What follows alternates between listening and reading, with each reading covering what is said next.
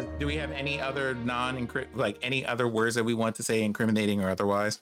Too late now. We're live. Hi, everybody. Oh no, what just happened? See, this is why I ask you not to do these things. You want to surprise us. You don't understand. People just sit there and start spamming the words poop emoji just to see what happens in the captions. Listen, I'm aware. I'm aware of all of your shenanigans and bullshittery. I opened Twitch and the ad started playing and I didn't realize my volume was up. That was my bad. That's fine. That's acceptable. Okay. Doing it live. We're doing it live. How's everybody doing? Welcome to episode 7 of Beacons of Kelestraye. I am your lovely court jester of the Date Empire, Crow. And my pronouns are he, they, and I will be narrating as always this evening. Before we get started, I want y'all to go ahead and introduce yourselves, and we'll go in overlay order. So Sin, Rainy, Ro, and then we may have an Ninbins later. We might not. I am unsure. So hopefully Nins shall join us. Greetings and salutations, citizens. My name is Sinziek, your resident Sunflower Sovereign, who is playing the character of Rue.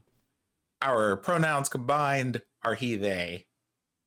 That's two characters I have matching pronouns with. Interesting. And as far as what I do, you can find me mostly here on the Twitch areas, playing video games and enjoying stories and enjoying video games about stories, and usually being heckled by Crow. Like we probably will tomorrow because everybody decided we're playing for the king, so that's a thing. Oh, interesting. Ooh. I'm in here eating pasta. We're professionals. We're wonderful We at our are intros. professionals. Excuse you. It is not rude to have food on stream, but hello. Hi. My name is Rainy Keys. Or Sure Rainy for Y'all are so pardon messy. my brain. that happens. I'm being Hi. encouraging. It sure is. Hi. I'm Rainy. My pronouns are she, they. I play Alyssa Vesper, our ever wonderful necrotic archer. And you can find me here on Twitch streaming art and games at twitch.tv/RainyKeys or at RainyKeys on Twitter. Do carefully note, though, I graduate next Saturday, so my appearance on most everything is going to be nothing. Can we just never mind that and say congratulations because our bitch is about to graduate? Hello?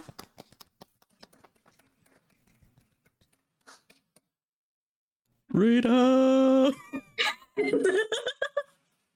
When I tell you she has been trying to stop, drop, and roll up out of this school for a hot minute and she can finally leave. I can go more about that later on, but we do have another cast member introduced. So, Ro, if you please. Yeah, and with that, hi, I'm Monroe. My pronouns are he, they, respectively, and I play Danica, whose pronouns are she, they, respectively. And y'all can find me on Twitter as being an absolute gremlin of a writer, game designer, editor, and sensitivity reader at Monroe98. Also, Ro celebrated a birthday recently, like I think last Friday. So Thursday. Yes, I'm terrible with time. There were libations. There was ice cream cake. I have been informed that Ninbins will hopefully be joining us shortly. I have found a then wild let's just Ninbins in a continue wild. this on. We have found the wild Ninbins, but that being said, I guess we can have this pre-game chatter while we wait because it makes no sense to go into things and then have to do our ever lovely live tech issues. So, for those of you who would like to, I guess I'll just take the floor because I've already taken it. For those of you who do not know, the only time I'll ever do anything remotely political. So. You mean other than existing?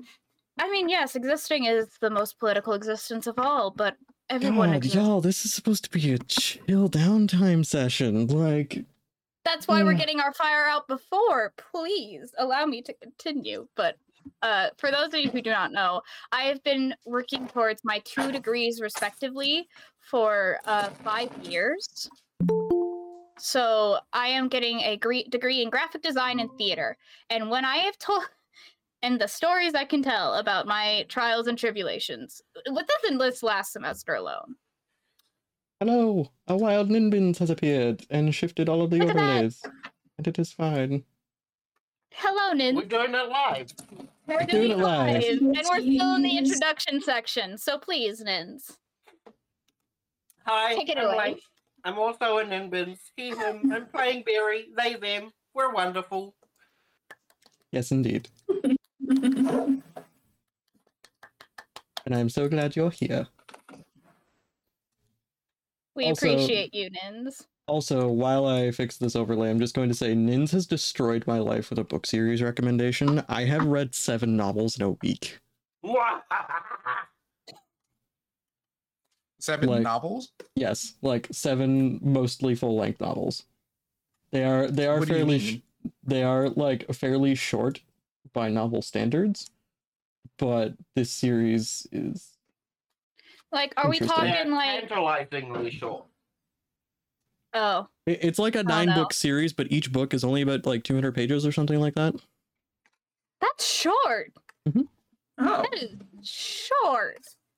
All right. I could read that whole series I in know a how day. everyone is saying here that's like, oh, I mean, when it comes to like big fantasy series, you always expect like 600 to 900 pages per book, and it's like, oh, Or 1K, if you're looking at the more adult sphere of things. Anyways, let me get Sirenscape playing. And we can finally begin. Listen, I've allowed a little bit of theatrics. So, only a little bit. before we get started, I do want to just make a short announcement. I have dropped links into the Twitch chat, but Ether, the system we're playing on sale, or the system we're playing today, is on sale, pardon me. It's entirely a petty spite sale until Wednesday, so go check it out and have fun reading the description. We all, if you can't tell already, we all do petty and spice here. So please, please, pick up Aether. You Some- won't regret it. Some You will people not lie season their about meals me. with salt I and do pepper. not. Some people season their meals with salt and pepper. We use petty and spice. How dare you? What? I do not know even the spelling of the word petty. How dare you? Sir. Well, I was talking more on the spice side of things, but Sir. okay. I mean, I'm not out here on Viking weddings. oh, Right. I don't even know if Shan is here to get that, but good on ya. So, bit of a recap. Last episode saw you all healing a hummingbird, potentially making friends, discovering a plant that Barry was quite taken with, and then facing down a beast of legend and lore known as an Urdrex.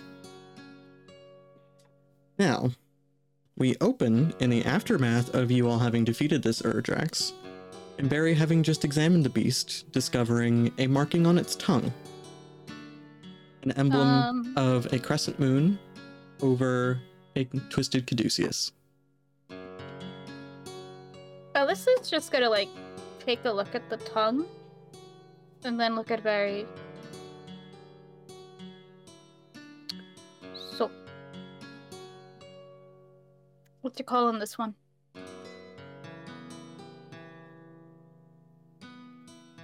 I have to see an adult.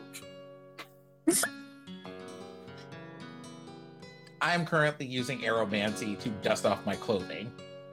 You have to see. Oh, it's that serious then if you're already calling for an adult. So, Nins, we've discussed a little bit about this behind the scenes. Barry knows and has certain feelings about Chimera, of which this is very clearly one of those beasts. Mm-hmm. Barry doesn't quite know the history of this particular beast. No. perhaps some minor mentionings of it, but give us a little bit of insight into how Barry is feeling seeing this creature. So, Barry has had like history lessons about, some of the things that his grove mates have had to deal with over the various years, and among them the Chimera. And I think that some of the stories that people share about Chimera are, for them, real horror stories. Well, less opposed to horror stories, but more like real frightening experiences. And in some cases, in-depth descriptions on how to survive them. Search out their weaknesses, and then corner them into doing something brash. So, in that instance, would this be akin, you think, to for Barry, to seeing something scary from a fairy tale walk into the real world?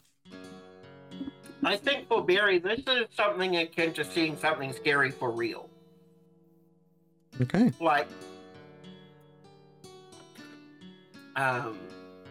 I think for Barry, this is because he's seen the Bane Horde.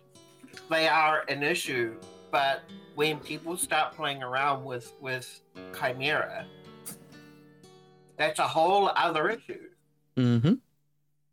So, let's pause on Barry being shocked for a moment.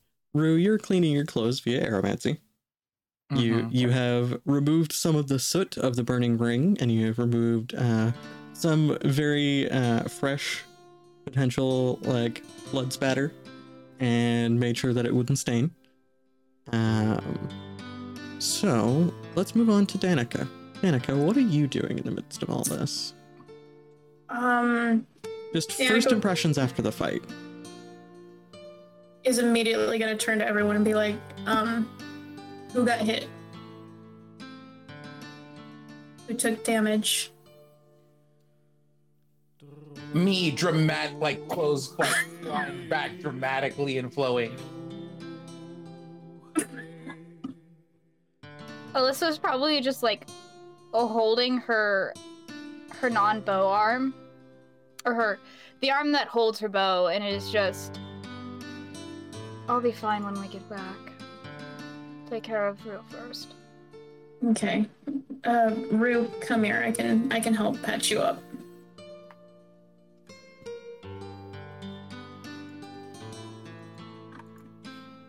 I pull a small little first aid kit out of my bag. Okay.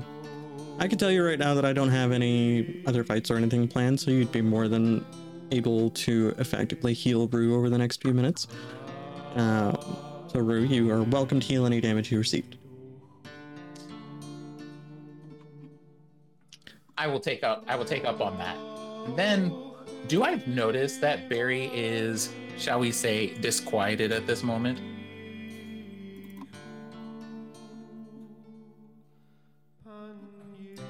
I would say yes.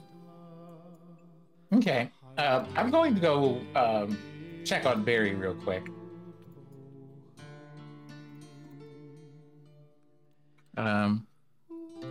So, did you find out anything interesting?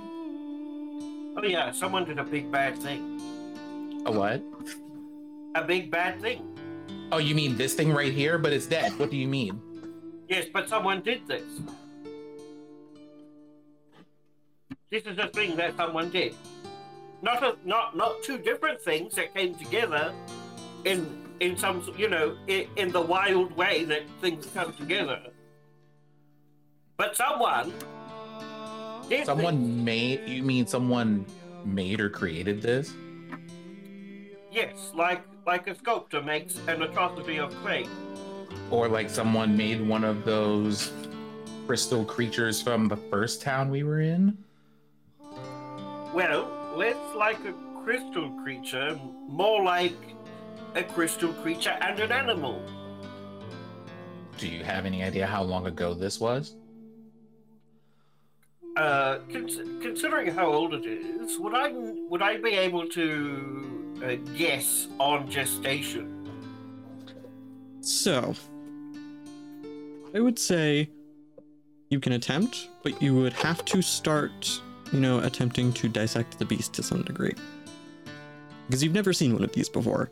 The best you'd be able to do with your expertise is determine, how long the magical processes that created this beast have been around.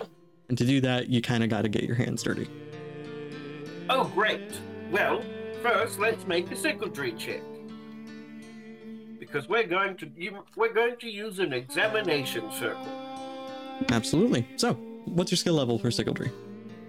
1. Okay, Yeah, I'm going. I did not vote for 2. I'm gonna match it for difficulty, so it's gonna be 1 versus 1. I forgot to level up Alyssa. Don't worry about it. This deck is cursed. You have absolutely kicked my hide. I played a 5.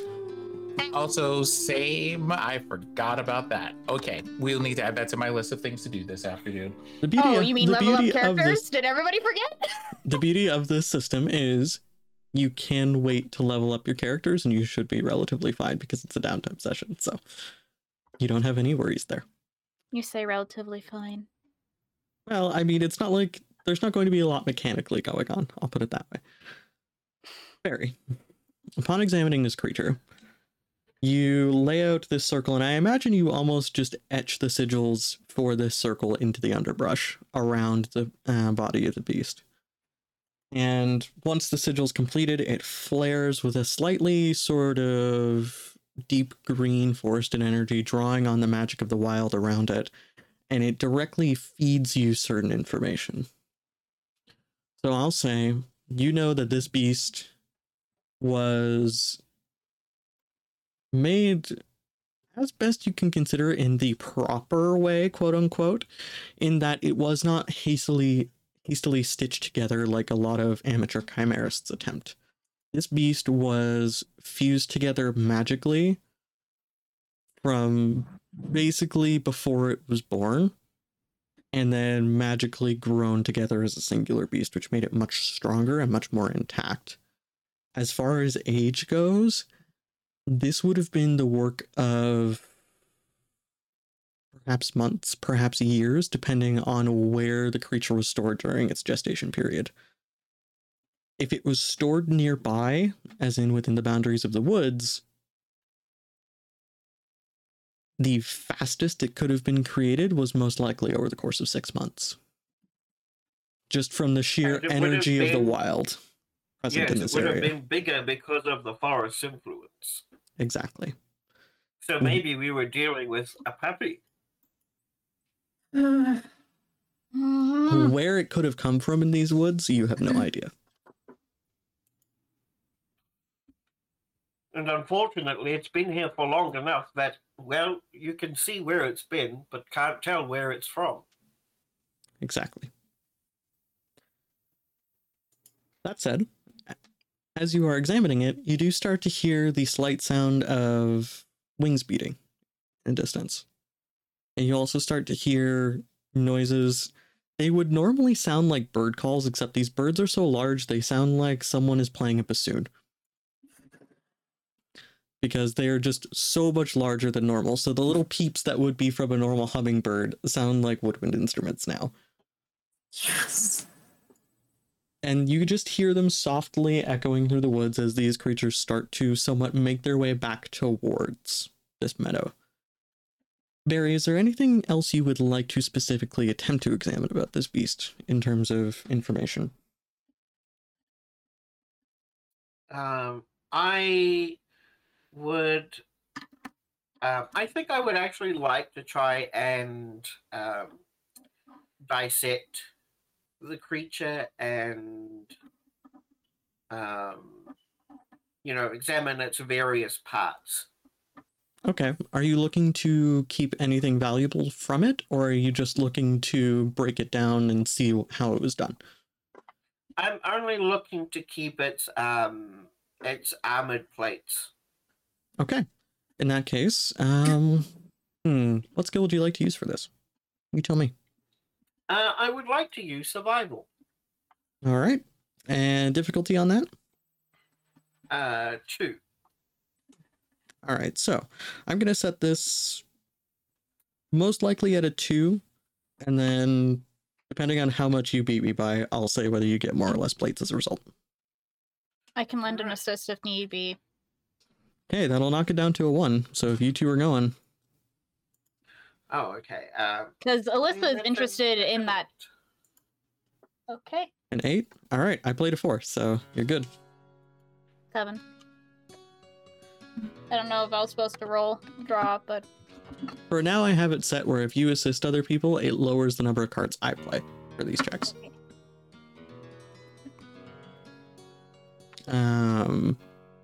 So, I'll say you remove a solid, maybe 5 plates that you could use. A lot of the plates are scarred from the fire or just wouldn't be usable for many things because of their odd shapes and forms, but you managed to find some of the larger plates from its haunches and its back that you can keep, and they'd be able to be used for various crafting means. So if you mark down 5 Urgex plates, I'll let you use those in any kind of armor crafting, etc., etc. Alyssa's going for the teeth and the tongue, especially with that symbol on it. You can remove the tongue very easily if you want to keep that for evidence. Just know that it won't keep very long. So whoever you want to show that to or whatever, you're gonna have to do that probably within the week. Doesn't keep long, he says to the necromancer, who knows preservation stuff. Okay, fair. You got me. So does Barry tell me about what they learn or what they find? Oh, yeah, Barry was practically shouting about it the entire time he was learning things. So how old is the creature? They made it here, so it would be bigger. Oh, it's probably no more than 6 months. If it was made here. It would, given its size and the residue of ether on the creature, I would put it close to 6 to 7 months old. Could it have I been? don't know enough about these creatures particularly to pinpoint that using biological science. Could it have been made somewhere else and then just dropped here? Crow, I have a question. Would how far back exactly does Claromancy go?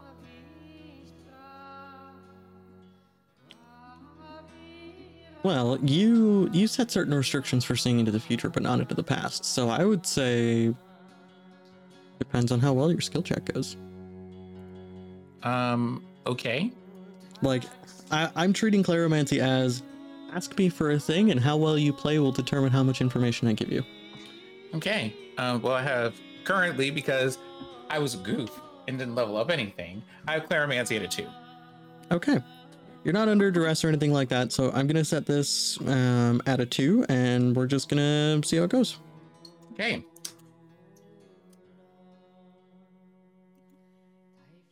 The 2 draws have happened. All right. What you got? Beat me by 1. I got a 10 and an 8. We'll just cascade and see how this goes.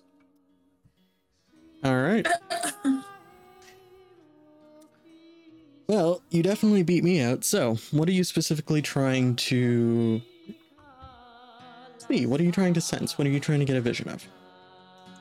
So this, I'm sorry, that just sounded like the MSN Messenger sound for a second, and I had a moment. Mm-hmm. Sorry. So what I want to do is, Barry said, like, this creature was made. I want to see the person who made them. But that means I would have to see the people who, like, brought the creature, like, who came here and, like, brought them to whatever spot in the forest to create them, and all of this other stuff is what I'm guessing I would be looking for.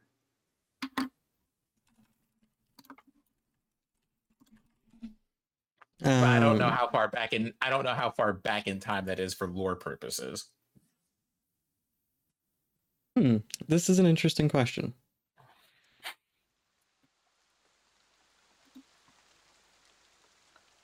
So, as you are,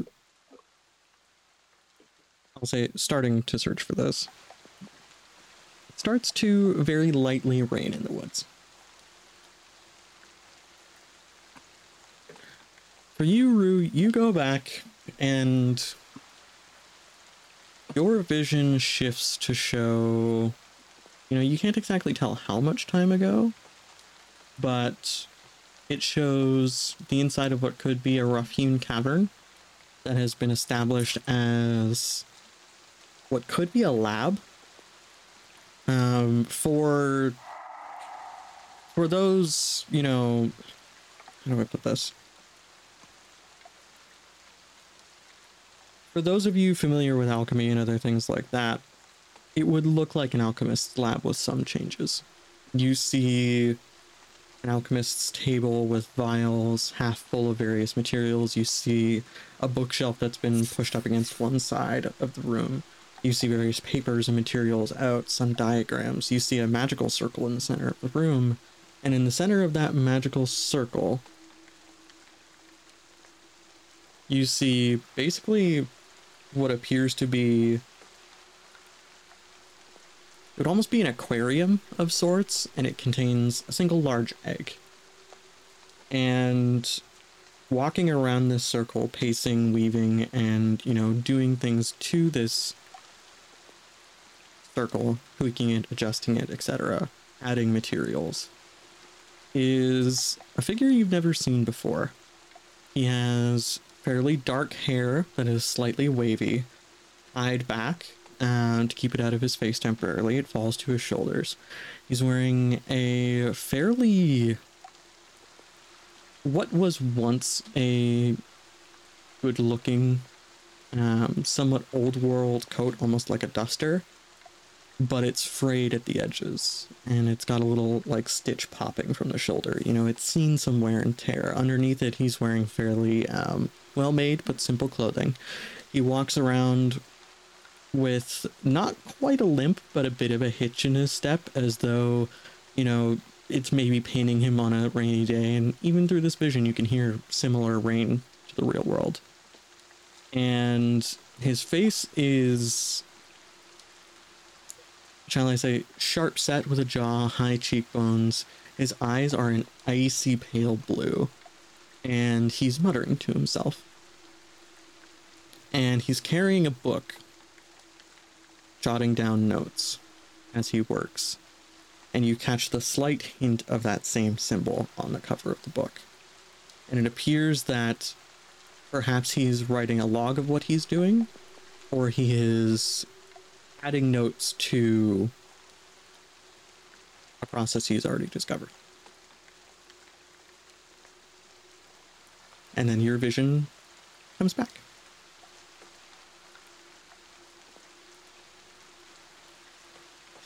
That's the second time I've seen one of these. I'm very curious about how this keeps happening. Come again? There is now just a large frond grown over us. Is it raining? Is it actually raining? Yes, it is actually raining. Time? Appreciate it, Barry. Thank you.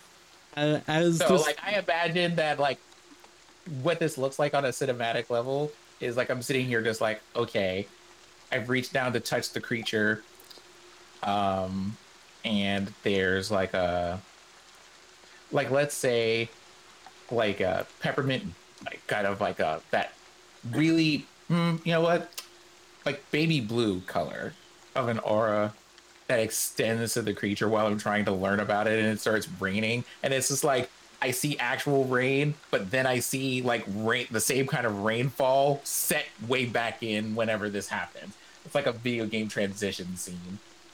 Basically. As you come back from your very video game transition, you see this frond has grown over all of you, and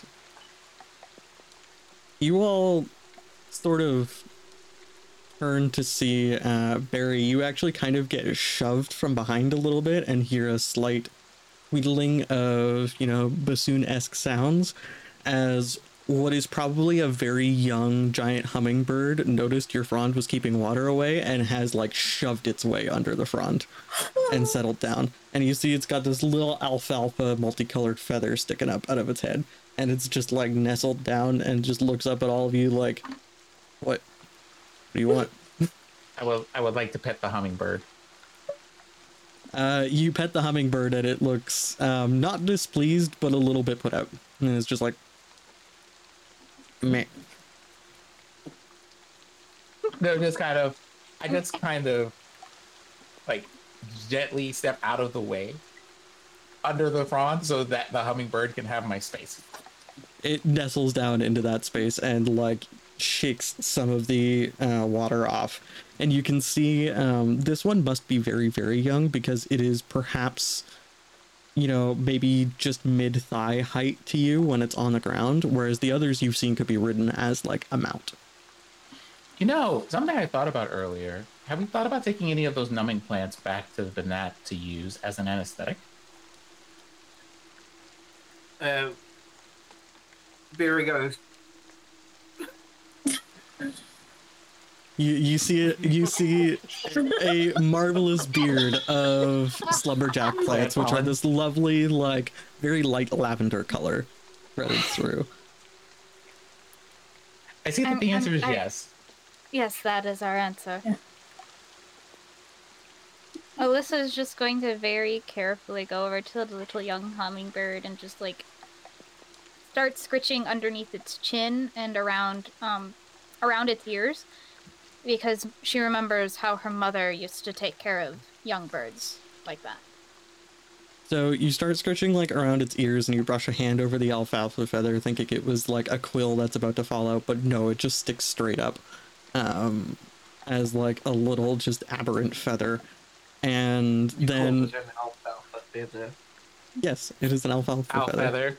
Yep. And then as you start scratching under its chin, it lets out a little low hum, and then like as you start to like kind of rotate your hands under its chin, its whole body rotates with you to keep your hands on one spot, so eventually you're scratching it and it's like zero gravity tilted about 30 degrees, and it's just humming slightly, and then it rights itself and sets itself back down whenever you stop scratching.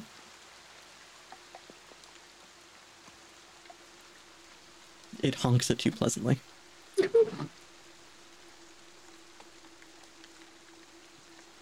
Oh.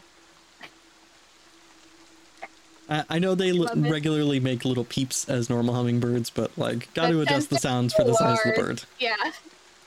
They sound very large, so they would make bassoon noises. Or maybe this one would be more like a flute. I was gonna be like, if only I had my clarinet. We'd get live Foley. Yeah. Yeah, no, Alyssa's going to just make friends with the burb like that. You effectively befriend the burp.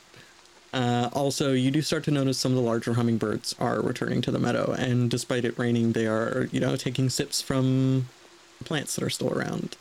And you notice that, like, these boys get bigger than you.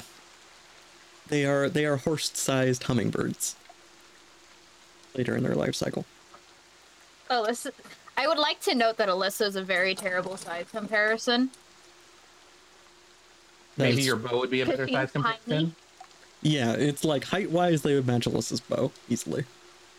Okay. Anyway, the thing I was saying earlier was that this is the second time I have seen someone in...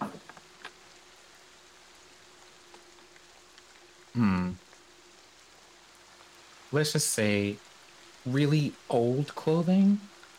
I'm not sure where these people are necessarily from, but in there is a cave with a roughly made lab somewhere in the area where this creature was made.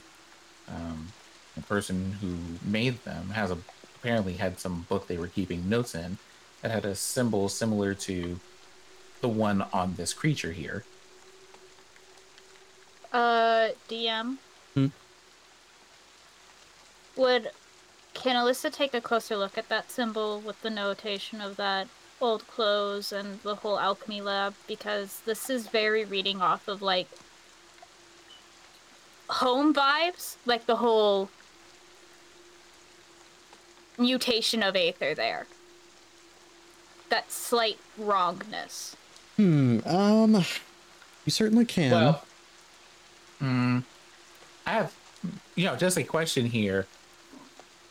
Should I, how do I explain this? Is there a description that I would be able to give Alyssa that would help making that, would help make that make sense for you? Things like, this is what this person looks like, or this is roughly what their clothing looked like, or any of that stuff? If you give a description to Alyssa, I will... Most of this is just for like role-playing notes for Alyssa, less like a role affecting thing, but if it does, then so much the better.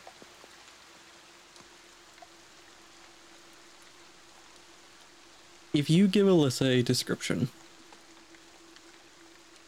I will say it piques a memory.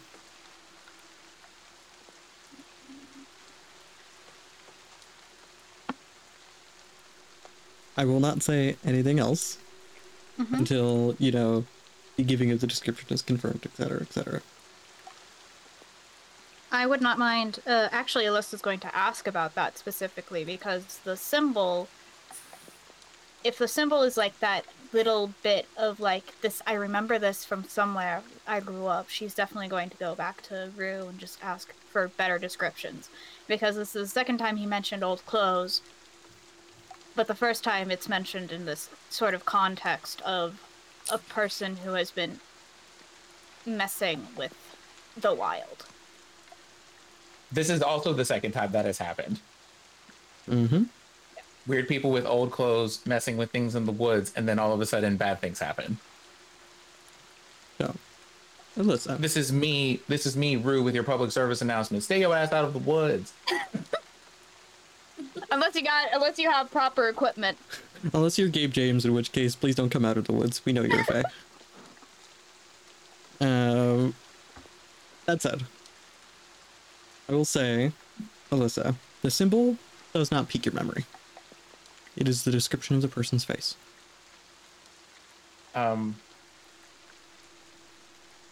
So, if you ask me for a description, I'm going to tell you that they had dark, wavy hair that was tied back into a bow, had icy blue eyes, very sharp facial features. They had a really old coat.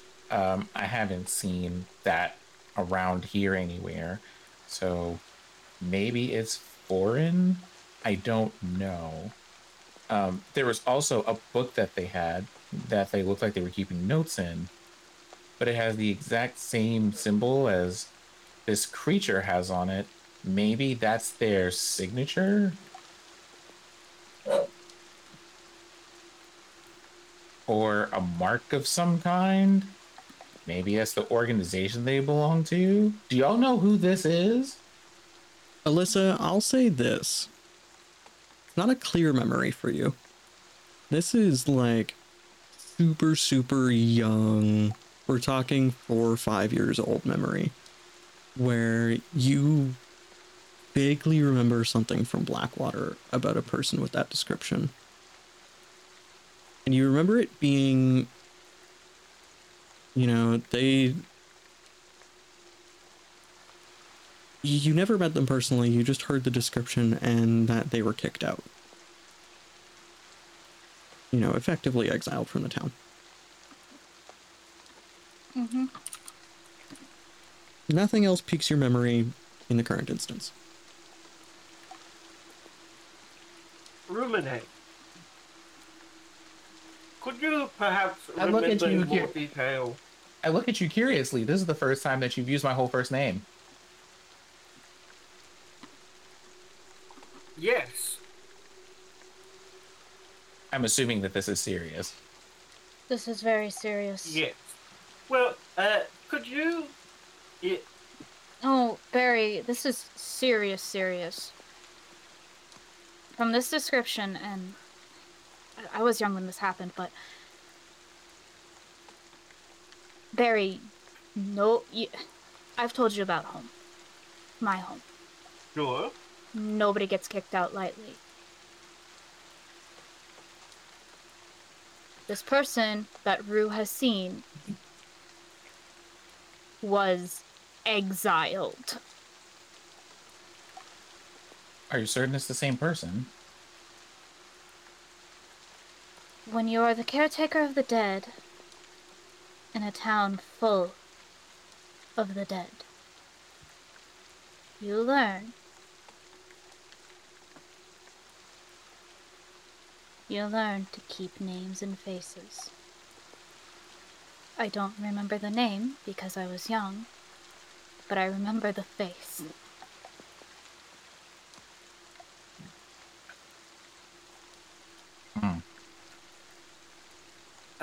Most importantly, do you happen to know what that circle looked like? DM, do I remember what the magic circle looked like that they were doing the transmutations in? You do. The problem is it never stayed the same. The figure was constantly adjusting it, so they would, erase a rune and remake it in a different way. They would adjust certain portions of it and take a note. It was constantly shifting, so getting a singular pattern down would be exceedingly difficult. When I caught them, they were in the middle of experimenting on whatever led to this, so there were some things I'm sure that were consistent, but they were changing a lot of things as they went along.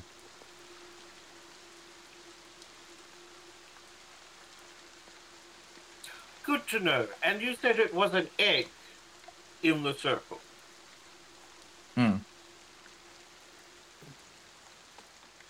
Which means that, well, how long ago were they exiled, Alyssa? Well, this was... My father told me the story when I was 4. It happened probably 2 or 3 years before that, probably before I was born.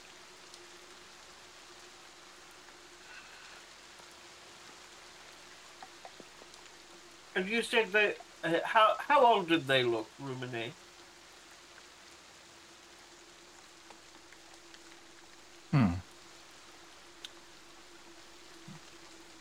If you had to play some Rue? In their 40s? No. They looked no older than Alyssa. The rest of you. They seem to be, well, right around our age. Probably right around Alyssa's age. Whatever that is.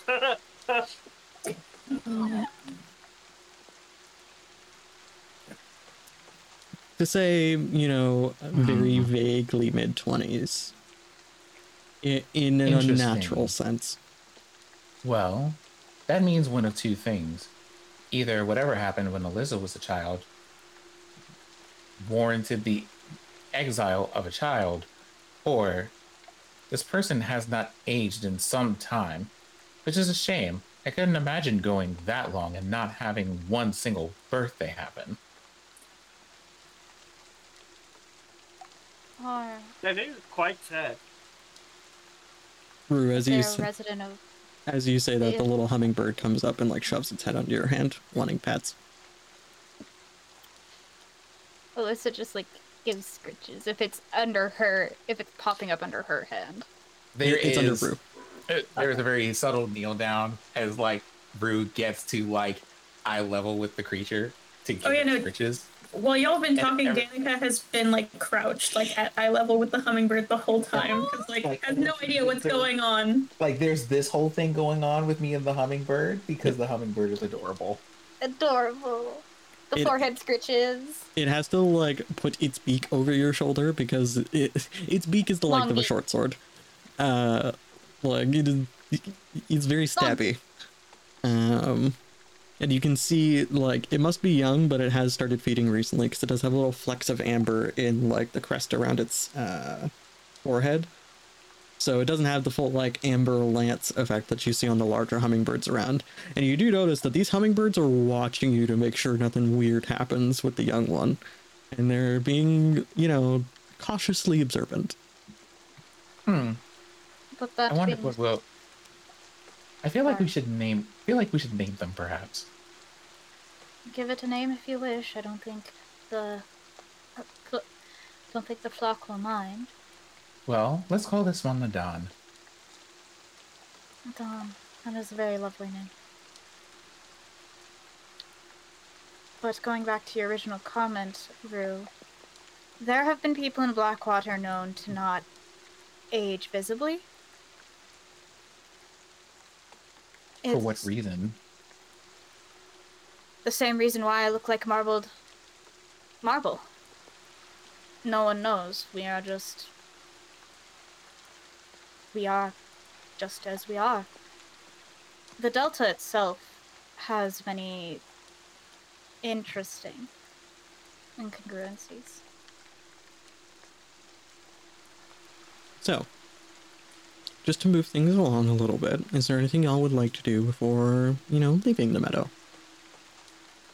Burying the beastie. Yes. Very well. That's quite easy with your control of geomancy. And burying it in the meadow, you notice, having slain this creature to your magically gifted senses, you all somewhat notice that it starts to bleed magic power.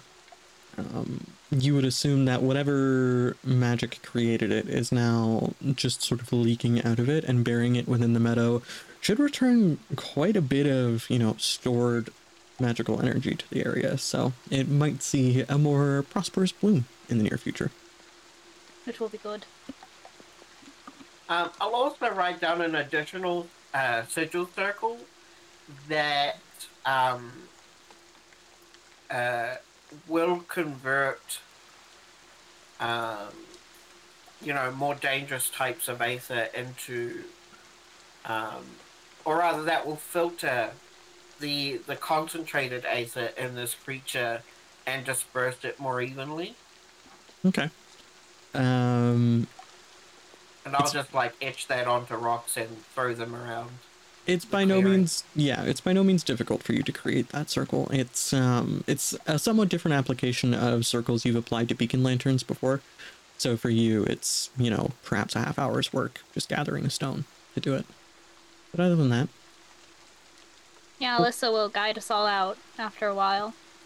And you all, I'll say, have enough bushels of these feathers you were asked to collect by that point to get maybe, 5 vials of materials to create healing potions. Vanat will be pleased. As you all are exiting, though, you do hear a slight soft, like, burbling bassoon noise as teetering, if one could teeter in zero gravity, teetering along behind you through the woods is the tiny baby hummingbird Adon. Occasionally poking one or more of you in the shoulders and or lower buttocks region, looking for food. Barry's going to grow a branch from his shoulder and a bushel of the slumberjack flowers. This Adon has an interesting and very difficult time doing this. There's a few times where one or more of you has to, more than likely Rue, has to use a bit of aromancy to keep coaxing it along with you because it triggers the slumberjack plant by accident and falls asleep midair. And you get to hear the very like soft cooing snores of a giant hummingbird. It keeps trying, and there's one point, Barry, where it absolutely pokes you in the temple attempting to get to the slumberjacks by accident. You get the sense that this bird is very clumsy. but also he's trying. He's trying. Baby, he's trying his best. You're And muted, Barry's Sin. just like, that way. You're muted, Sin. You muted.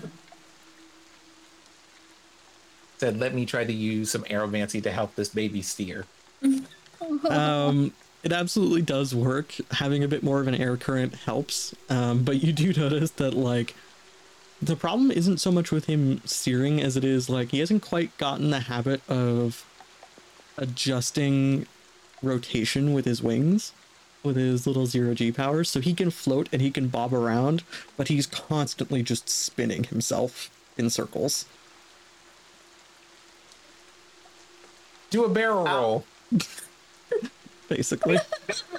Barry is actually going to watch. He's going to watch Adam very closely. Okay. May I just over the course of the journey, may I make a survival roll to imitate the hummingbird's 0G ability? That's going to be... I hate to say no, but this is something that is like a result of its natural physiology, so it would take much more time than the course of this journey for you to learn, because it is a much more robust bodily modification than you'd be able to obtain during this. You can absolutely take notes and be able to do it. I'm going to say, so it just has the ability to, you know, basically for D&D terms, use the levitate spell constantly. Yeah. As a passive. So if you would like that ability, and I know we have conversations of leveling up and things like that, you'd be able to take that as a passive if you chose to level up a skill or whatnot. Right. It's just going to take you a bit more time. You know, you'd probably take about a week altering your own body to be able to do it. So it's a lot of theorizing and a lot of tweaking and a lot of trying things and failing and all that sort of thing. But Adon absolutely attempts to follow you all out of the woods.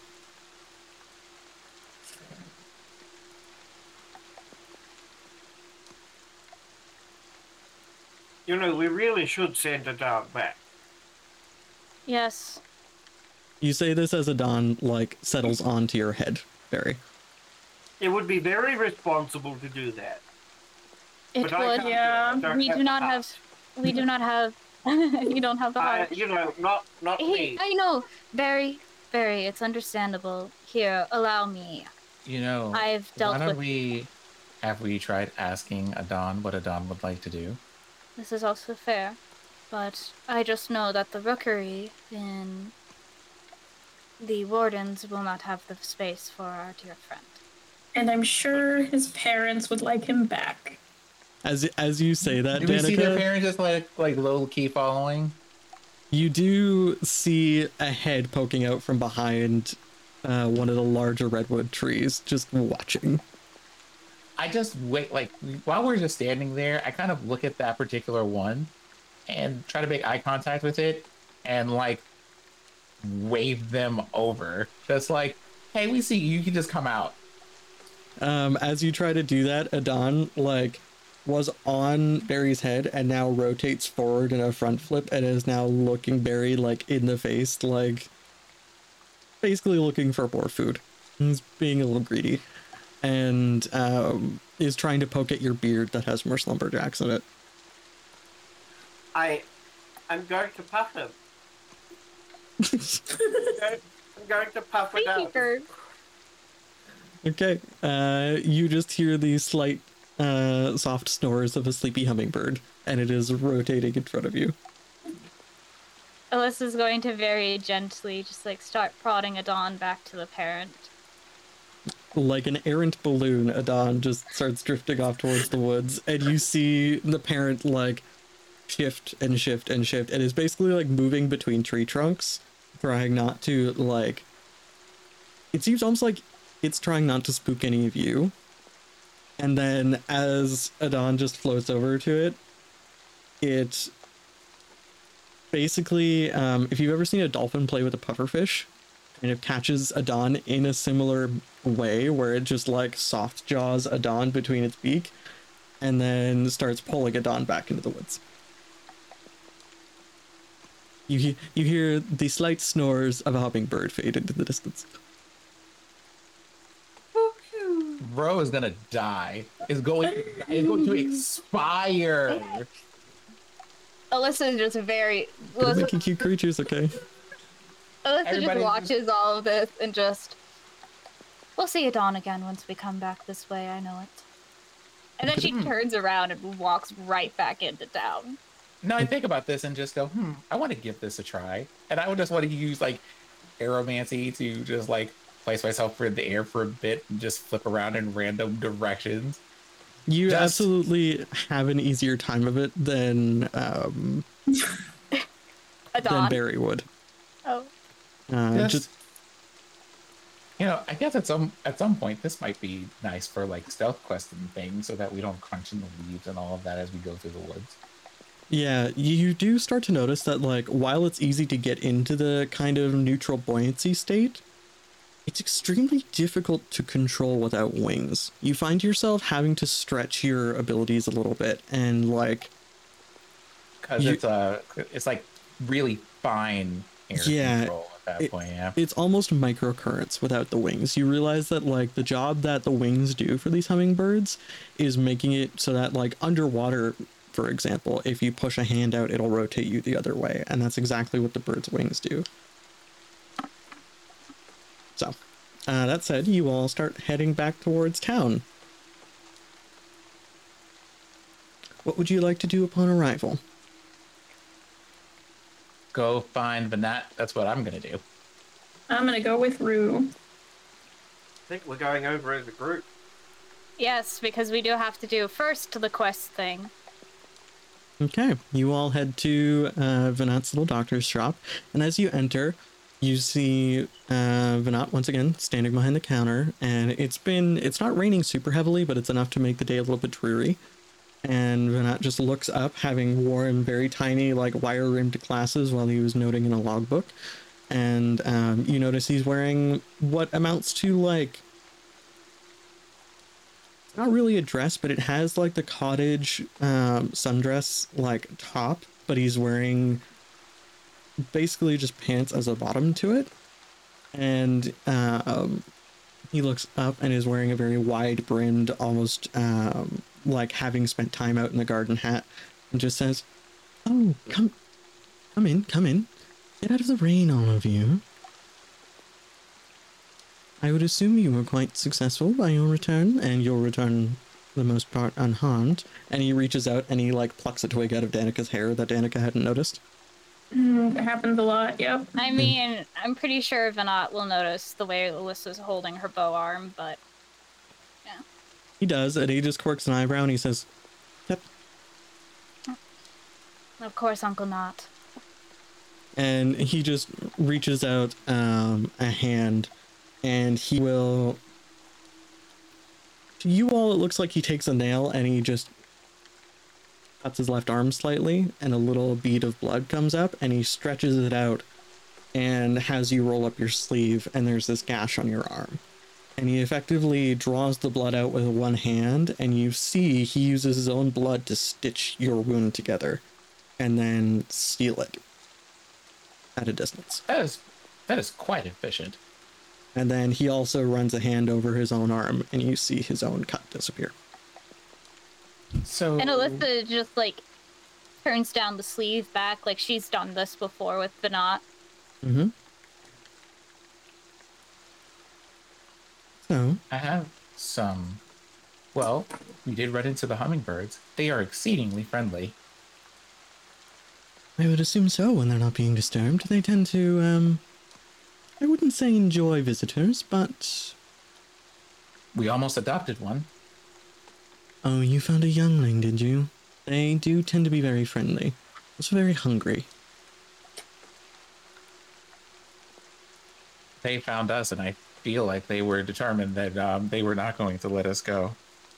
We did send them back with their parent at the last minute, but I hope I don't regret that decision. Oh, I'm sure you won't. Hummingbirds aren't most intelligent creatures, but they do tend to remember a face. I have several somethings that are causes for concern. And I just kind of like glance back at the party. As this is happening, I would assume the party is like unloading the bushels of feathers that you've collected, and we'll kind of gloss over that and just say whoever would like to keep those within their inventory for the crafting materials. I would assume it's going to wind up being Barry or Danica or someone who has, skills in creating potions. I don't have skills in creating potions, so that's going to be a thing. But Alyssa will lay down the tongue from the Erdrex. Oh. We found the source of the disturbance, but we also found the source of the disturbance.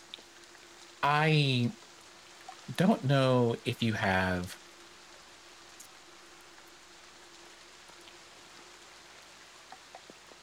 how do we say psychic capabilities. The entire time you've been talking, after Alyssa laid the Erdrex tongue out, the symbol visible, Venat has been still enough to think he'd frozen on a Discord call. Venat. Just looking at it. Venat? Uncle Not. He holds up one finger and passes a hand over the tongue, and you watch it rapidly decay as though all of the material within it and all the fluid within it was removed. And then he takes it in a hand and he crushes it into what would be, ash or dust and throws it in his dustbin. Come with me. And he just waves you into the back room.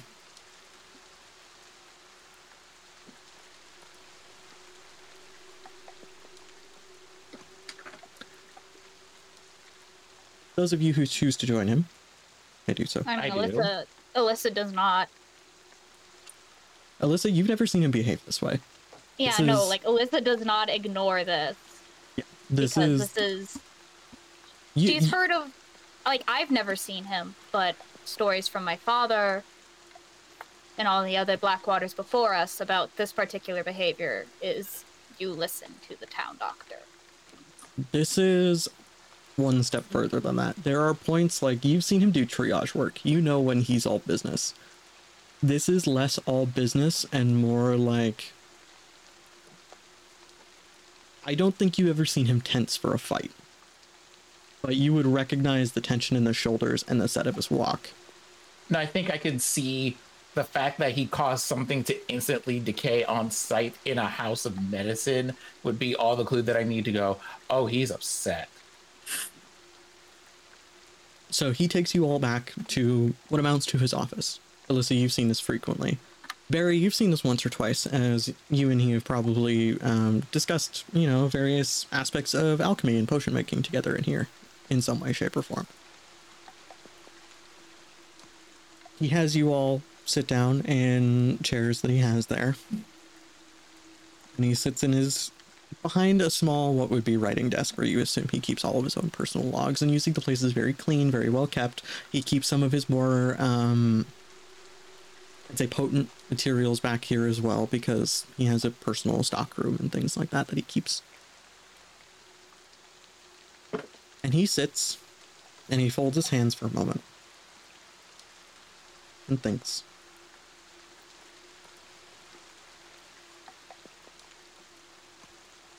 So I see you've all run into a bit of history in your travels. History reborn, as it were. Ruminate if you don't mind. I'll take this from here right now. Would it help for you to be able to see the figure that I saw? I know the figure that you saw. And Well, he kind of rubs his brow a little bit. What chimera was it? Must have been large, based on the size of the tongue. Erdrex. Or as Barry said. He's progressed that far. You seem to have run into an experiment by one of my old students.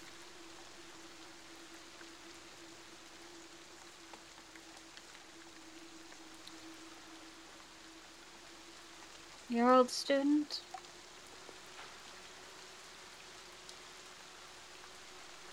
Unfortunately.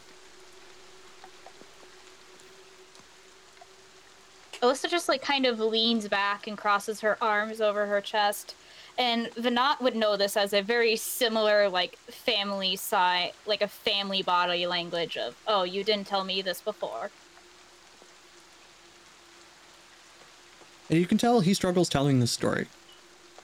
And he says, what do you all know of the old empire? Specifically with regards to medicine, mages, doctors, that sort of thing. Well, the one thing that I can absolutely tell you is that every time I see one of these people from wherever this place is, they do weird things with creatures in the woods, and then they come by and attack towns and try to harm people. I don't know why that is. Couldn't they make things that were a little bit more helpful, perhaps? Like things that protect hummingbirds or save the trees or, guard the woods or protect crystals.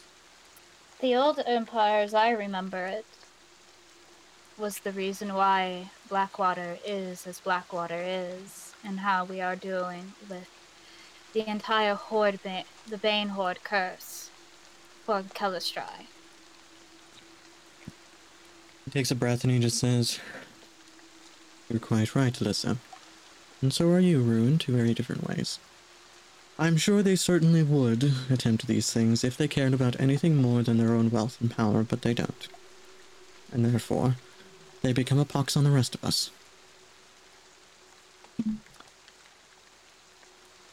The old empire, and he leans forward and basically sort of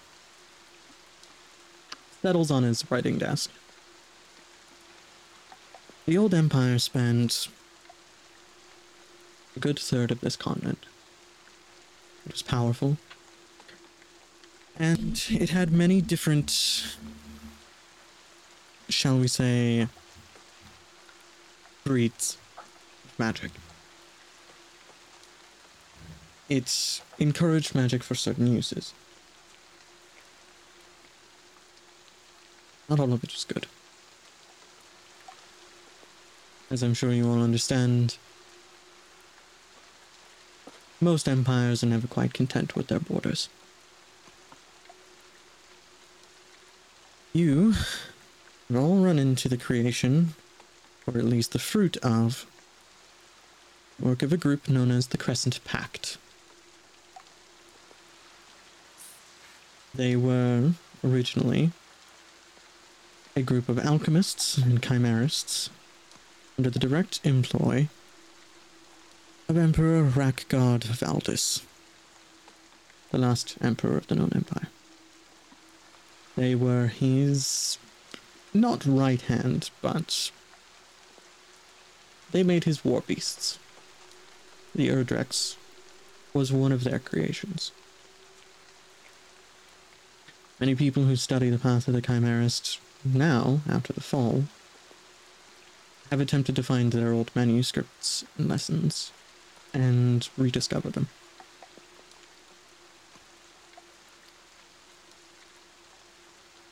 Unfortunately, I had a student years ago who was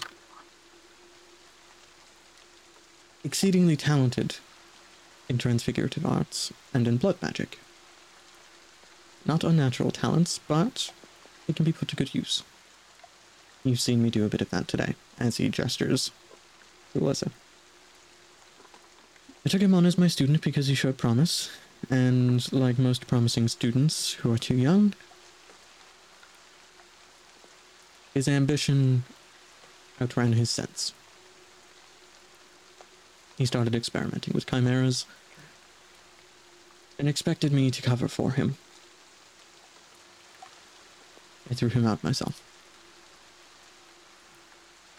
I didn't expect him to survive the wilds, but it seems he was a bit more resourceful than I expected.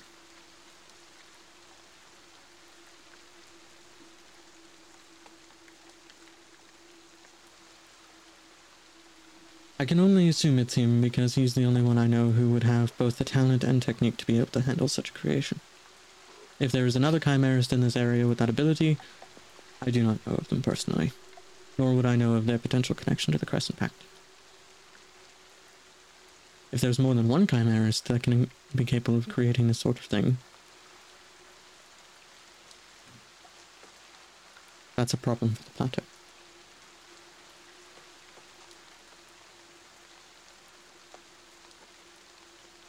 And he sits back in his chair awaiting your reactions and responses.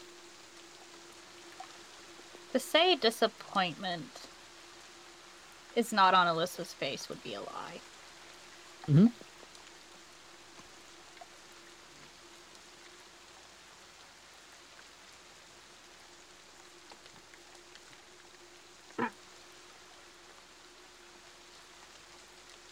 I'm very sorry you lost a student in that way. Some days I am. Most days I expected him to be dead by now, and I don't regret it. As far as I'm concerned, the world would be better off without him. But that's not my place to make that judgment.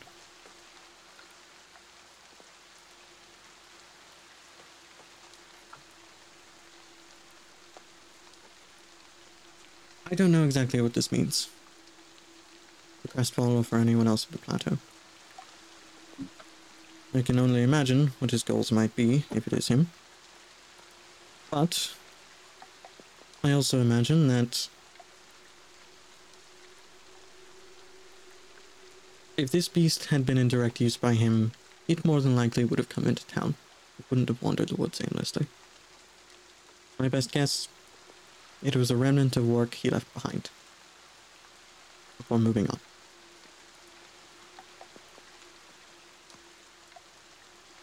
At least that's my hope. This is not a coincidence. Things This really is are. not.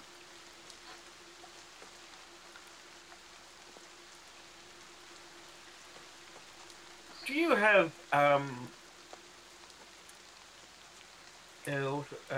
pair of gardening shears? Yes. And he just gestures over to a side cabinet where you So can this is see. what's- Very. As this happens, Liz is just going to just quietly leave the office and Venat as a whole. Okay. Do you also have a vase?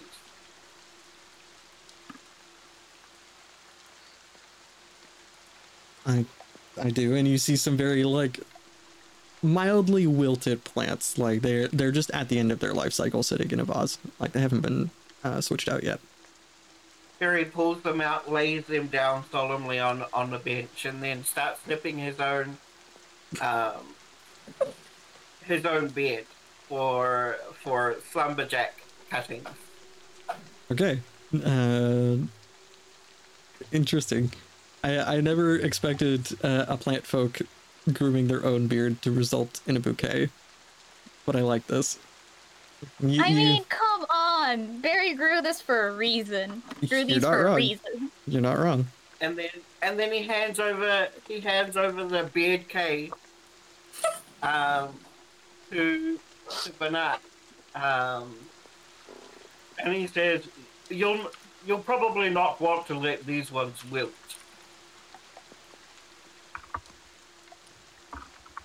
As Alyssa has gone,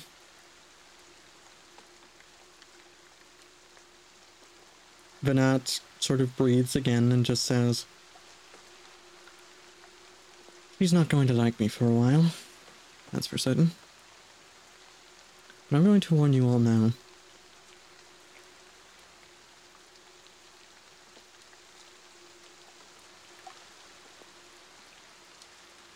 I doubt this will become relevant. But beware a family known as the Belladons. Their ambition is broad and mostly helpful. But my student was a product of their intersection of talent and privilege, shall I say. Well, I mean, if the current situation is to be believed, well, we didn't think that we would have this person here, but they are. And for what it's worth, a question, a query even, if I might. Would it help you to know where it was that they hatched this creature? For my own purposes of investigation, it would. There's apparently a rough-hewn cave in the woods there.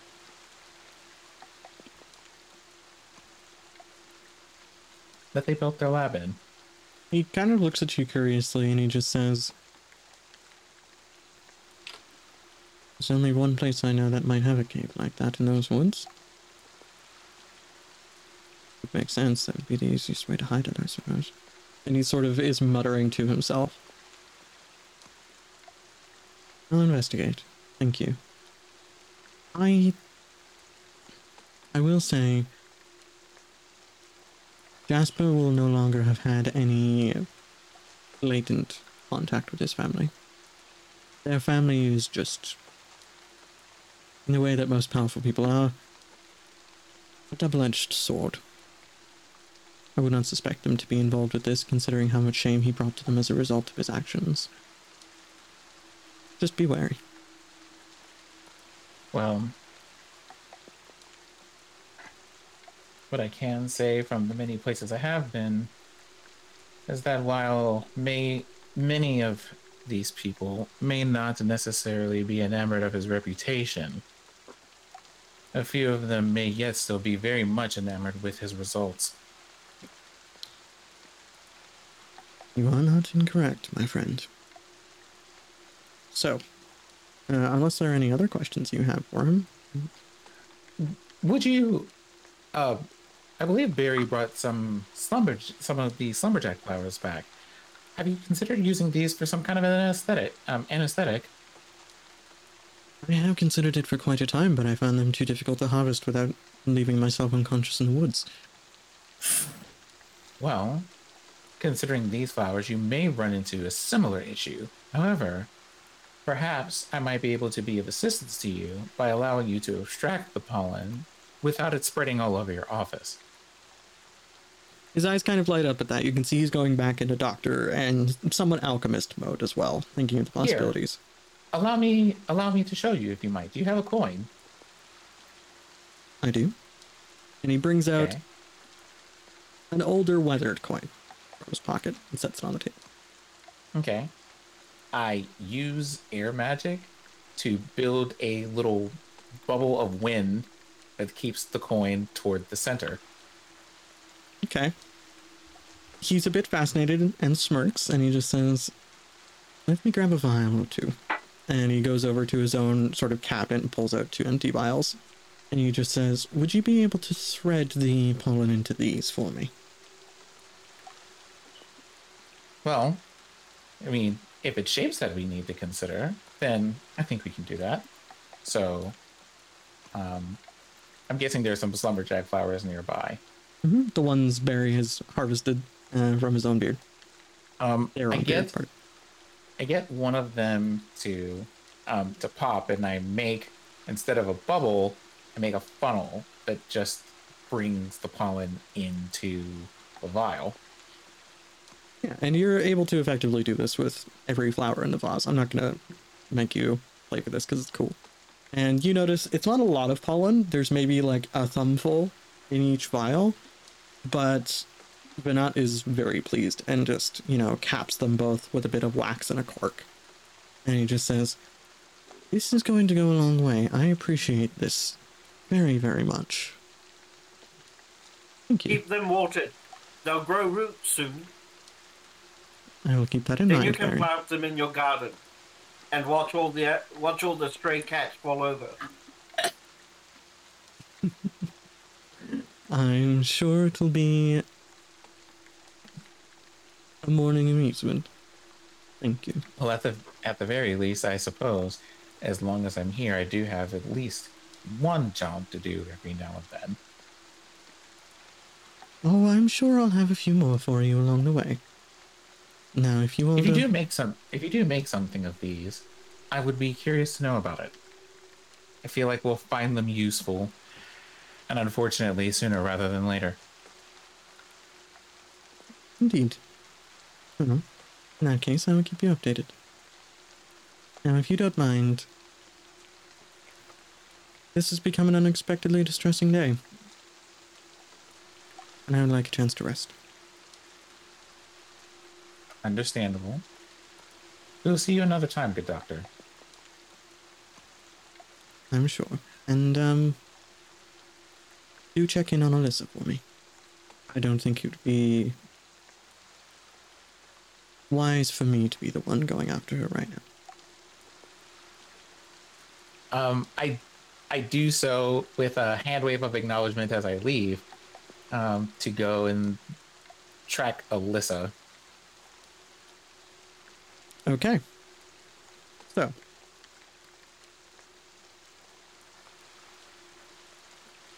You two have exited. Barry and Danica, what would you like to do? I would like to ask Barry a quick question. Oh, go right ahead. We'll talk outside. Okay.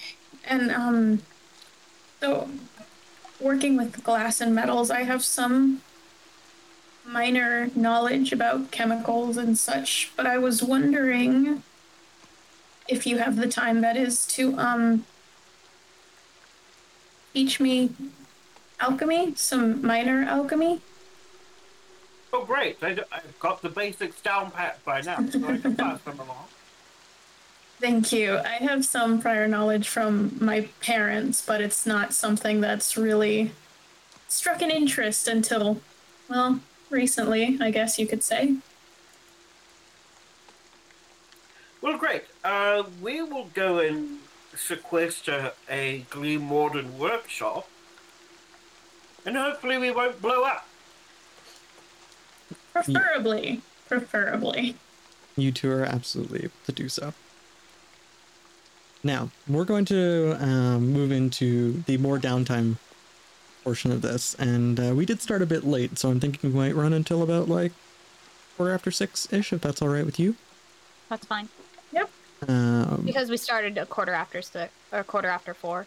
Yeah, roughly, and that it might take about to that to just get to a point where I'm comfortable stopping.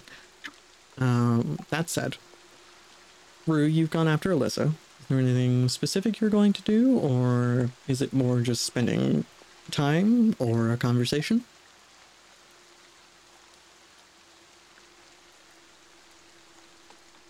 Rue? Sorry, I was taken with the weather at the moment.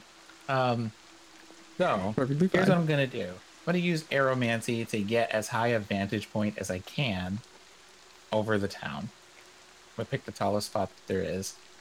And then I would like to use Claromancy to see where Alyssa will be 2 minutes from now. Okay. 2 minutes from now, I'm going to just broach into this event because it was going to be a random event that happened during this downtime week anyways. Alyssa, 2 minutes from now, you'll be approached by a few Gleam Wardens looking for someone who can lay some miners to rest. 2 of them got in a bit of a cave-in. So what I'll do is, if I can see where it is that Alyssa is going to be in 2 minutes from now, I will be there now and wait there for 1.5 minutes. Okay. That's good planning. But Alyssa, yeah, no, Alyssa's probably intercepted on her way into the rookery by the Gleam Wardens. Yeah, I would say, like, they kind of walk along with you to the rookery because they're asking you, like, hey, later this week, can we just have you come in and basically perform last rites for these two miners that were caught in that. Are they going to be sent to be cremated? They tell you that, yes, they're going to be used as part of the lamp rending process. which is why a Gleam Warden's been requested for the, I would call it a ceremony, but it's less ceremony and more, you know, mortician's work. Yeah, last rites. Of course. I'll do what I can. And then as you turn around to go enter the rookery, you would just see Rue is like leaning against the wall next to the door to the rookery.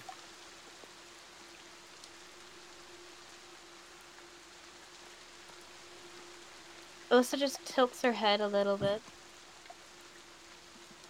Would not be surprised that you found me here. Well, I'm not as good as you are at tracking, but I have my talents. Of that I am certain. Alyssa, you notice as you're standing there, all of the rain seems to hit an invisible almost plane about an inch or two away from Rue and then slides off without ever touching his clothes. Just because, why not? Just Listen, because why not? you've exceedingly Because said that Rue would be this aromancy. extra. I really would be. It's a thing where, like, you know what? Just for flair and also for practice controlling my powers, it would be a thing where I would try to make it look like he's getting rained on, but he's not getting wet. Why? It's like this, like sheer, like level of like air bubble that like keeps the rain from touching me. But also, well, I suppose we'll have some idea of why I'm here. And, well,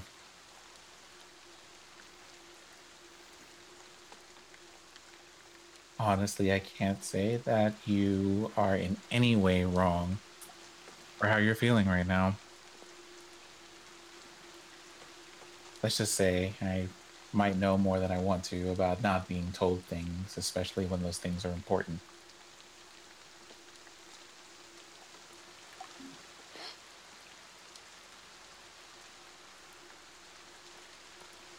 So he told you the family name? Damn, he did, didn't he? Belladon. That he did. Walk with me. And Alyssa just like waves Rue in to follow her into the rookery. Okay. Now, we can have this play out on screen, or you two can kind of have a private conversation about it. I will leave that up to Rainy. Do you want this information to be revealed specifically to the audience or only to Rue?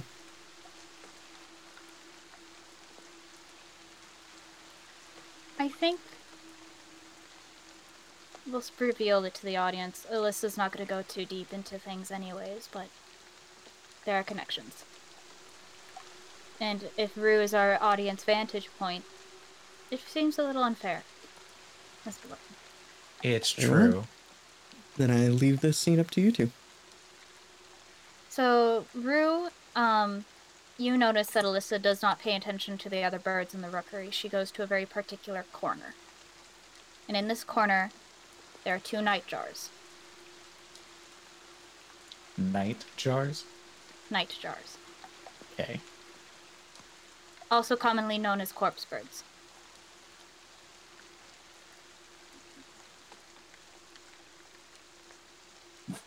And as she walks up to the birds, Alyssa's just taking off the gloves from her hands and reaching out to just pet one. The Belladon family has had an interesting tie to the Blackwater Delta. For as long as they've been there, which, from the accounts of what I know, has been about roughly 200 years out of the 300 years that my whole entire community was formed, they've been nothing good.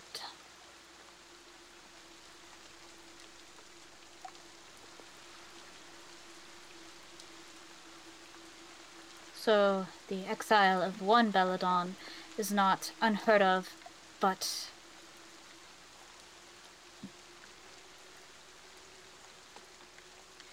let us just say it is because of the Belladons that Blackwater's incident, the one that was nearly mirrored at Twin Creeks, existed.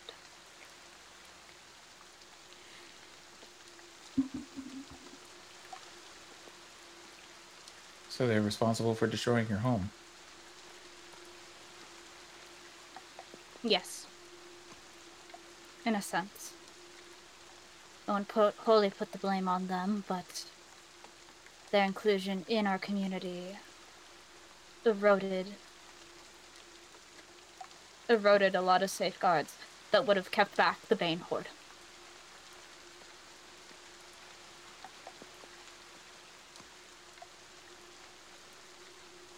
That's my understanding that these are people of means, no? Esper Barons. Filthy ilk. Esper and the spirits of this world have very interesting connections, and I cannot tell you these things, for I only know what I know. It's a science that has yet to be fully discovered and even researched, and the Curse Tech Corps has people interested, has had people come out to the Blackwater Delta for multiple of years to try and figure out why exactly my home has survived the way it has. But we still don't know. And we probably could have known if the Belladons had not moved in. Taken a structure that was not theirs, and then tried to rule the land as if it was theirs.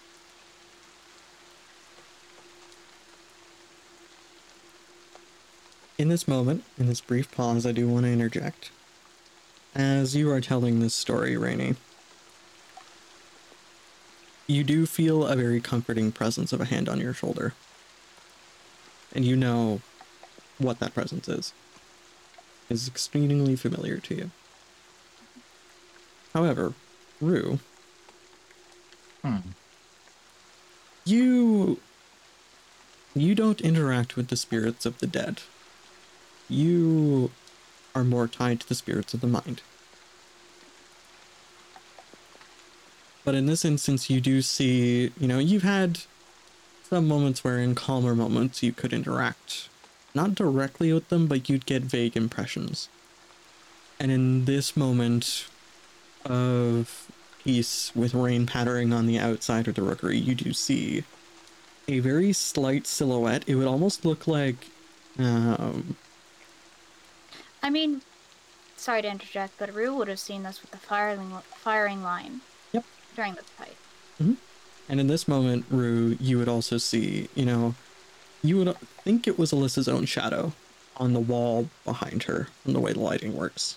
But it's too close, it's too tall and too broad-shouldered, and it very clearly, pats her shoulder at one point, and then it just somewhat fades out of view. I've been wondering about that.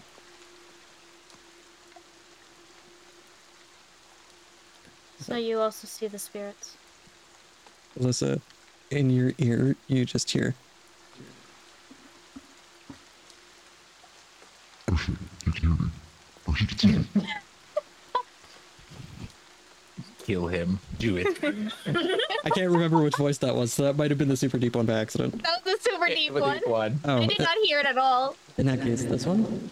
Yes. Oh shit, he can see me. There we go. I forgot if it was 2 or 3. They get flipped. If they might be curious about whether or not I can perceive them, and the answer would be, yes, I can. Not in the same way that you do, but as you may have noted earlier during our interesting moment at the caravan, there are some ways in which our abilities are alike. Not similar, and certainly not identical, but do have points of intersection. And this is one of them. Well, fuck. Rue, you get the slight impression that this spirit, or whoever they are, just has their hands on their hips behind Alyssa and is just like, huh. Oh, this is awkward. Well, Alyssa, would you mind if I introduce myself? That'll be fine. Okay. Then, here is how I will do so. And I extend a hand. The slight For shadow... For what it's worth, it is glowing green. The slight shadow extends a hand to you, and as they make contact, that green sort of stretches into them for a moment and makes them a little bit more present and a bit more solid. And you see, actually, perhaps, Rainy, you would prefer to describe the figure. Okay. As you envision them, because I worry about potentially getting this description wrong. Okay. I also have a description for you that you might enjoy. Well, the figure that Rue sees is a very, as Crow has described him, a very, broad-shouldered, a good couple of heads taller than Alyssa, half orc. I think we've discussed mountain orc lineage. Yeah. Yes, mountain orc lineage. Of that, I mostly envisioned him as more of a sort of lapis lazuli kind of mountain orc. So dark, but struck through with blue? Yeah. Sort of, but lapis lazuli is more of a darker blue struck through with gold, like flecks of lighter gold. Gold. Yeah. So this figure takes your hand. And a noted thing is that on the figure's back is the exact same bow that is on Alyssa's. Markings, string, and all. I have a question. Does this being have a corporeal form or the ability to interact with corporeal things? You get the sense that they have a limited ability to interact with physical things with regards to potentially moving them, but other than that, no. Okay. So I would say at this moment, like for just perceivable things, there would be this kind of somewhat larger than me superimposed figure of me, but in green, interacting with this person. Yep. And there is this almost uncomfortable intertwining of powers here. Because, as I mentioned earlier, spirits of death are slightly different than spirits of the mind. Spirits of the mind are what get projected into dreams in the dream realm. They happen whilst a creature is still living. Spirits of death are what remains, if they choose to. And for the audience, this is a bit of a unique trait of this world, but if you... staying behind as a spirit after you die is a choice. It doesn't just happen. It doesn't happen out of extreme emotion. You have to actually make your case to the goddess of death to remain. So this figure clasps your hand, and you feel this intertwining of a remnant of death with your power over dreams and interactions with spirits of the mind. And it allows for a few, brief moments of interaction where this figure says, nice to meet you finally, Omega. What did he just say? Agon. Nice to meet you finally. I'm Agon. Freaking caption nerd. I mean, technically. Well, my name properly is Rumine.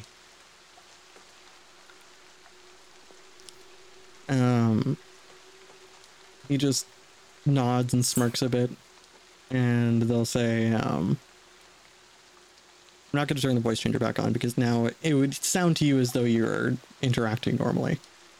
He'll just say, well, thanks for looking after this one. She tends to get into a little bit of trouble. Unfortunately, I'm not helping. He just smirks and he said, I never helped much either. I think we're going to get along swimmingly. Hope so. Just, be careful, you two. And then the connection sort of fizzles. You just like there's like a slight. Oh, continue. I was gonna say, just before like Agon decides to slide back, Alyssa just very quietly, you and I need to have a discussion. Because you need to move on.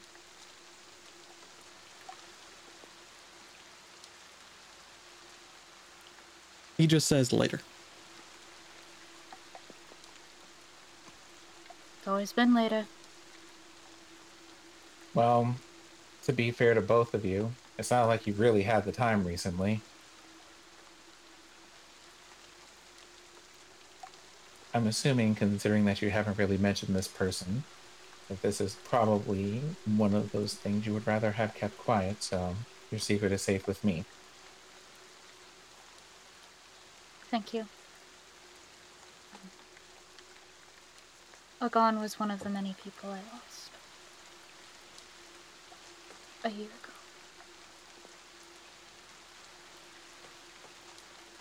Mm.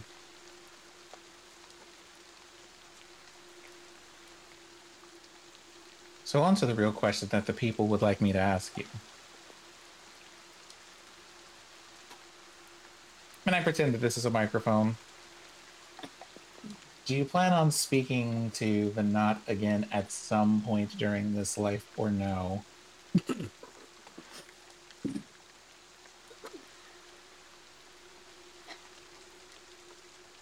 Time will tell, but for a couple of weeks now, no. Fair enough. If On the we one had- hand, I had a very sinking suspicion my father knew of this. As it were.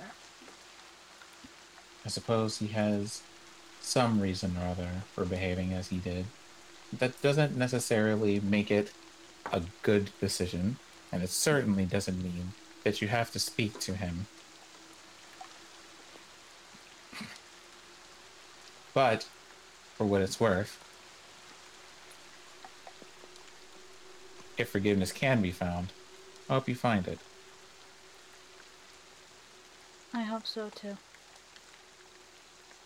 Because honestly, I feel that band-aids are going to become real expensive with the amount of them we will require. And with that, I think we're going to jump back to Barry and Danica. So, Yeah, after that, Alyssa will just wave Rue away, just like, hey, I just would like to spend a moment alone with my birds. And because we're, Yeah, we're getting close. a little bit late in the episode, so I'm going to start montaging through a couple things. First off, actually, I will say this. Alyssa, you will, throughout the course of this next week or so of downtime, in-game, you'll perform that ceremony for those two. Yep. Barry. You're muted. Muted. Barry! After starting to teach Danica the basics of alchemy on this first day of your break, you are tumbling through all of these thoughts and all these possibilities in your mind. And that evening, though it is perhaps a bit odd that you would have a dream in which you don't see the forest, that is exactly what happens. as you dream of being in the middle of a town. In the distance, you see a lake with a single island full of forested trees. Around you, there are sounds of shattering wood and collapsing buildings. And standing over you is a towering urgex that roars in your face. And then you awaken from this dream. Dream. That wasn't great. It certainly wasn't, but when you wake, you have trouble telling the difference of whether this was a dream or a memory.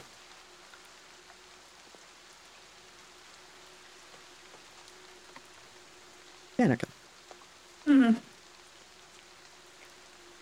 Was it Danica or Alyssa? That was Barry. Oh, Barry. Danica. Barry leaves, and you are, packing up the supplies in this workspace you have commissioned from the Gleam Wardens. And it's a bit later in the evening, and as you are doing so, you hear a soft knocking at the door. Come in. The door opens, and you see perhaps the most finely dressed person you ever have. In contrast to you, who perhaps has a few splotches of chemicals on your shirt currently, is wearing probably a protective apron and some gloves and so on and so forth. You see a figure walk in who's wearing a broad, skirted, almost ball gown that is entirely black and has a lace sort of overlay to it and a lace bodice to it. She is wearing a set of black satin gloves, and you know that these have to be old world clothes, or at least made in the style of the old world. And you see a woman walk in who is wearing a black lace veil over her eyes. And through that veil, you can see, tied up into a very artistic bun and updo, is raven black hair. And you see sharp cheekbones and a sharp chin and icy blue eyes. And a woman walks in with crossed hands and she says, "Are you the one they call Danica Dolcetta?" I am. You do work with stained glass, yes? Yes, I do. Yes, I do. Wonderful. I was wondering if you are able and willing to take a commission. I certainly have the time. Yeah, yes, of course I could do that. Wonderful. Let me take a moment and then I will explain. And she snaps her fingers and you know suddenly that there have been people who've been waiting outside. And they appear to be attendants or servants. And they come in and they're also very finely dressed, though not quite as finely as she is.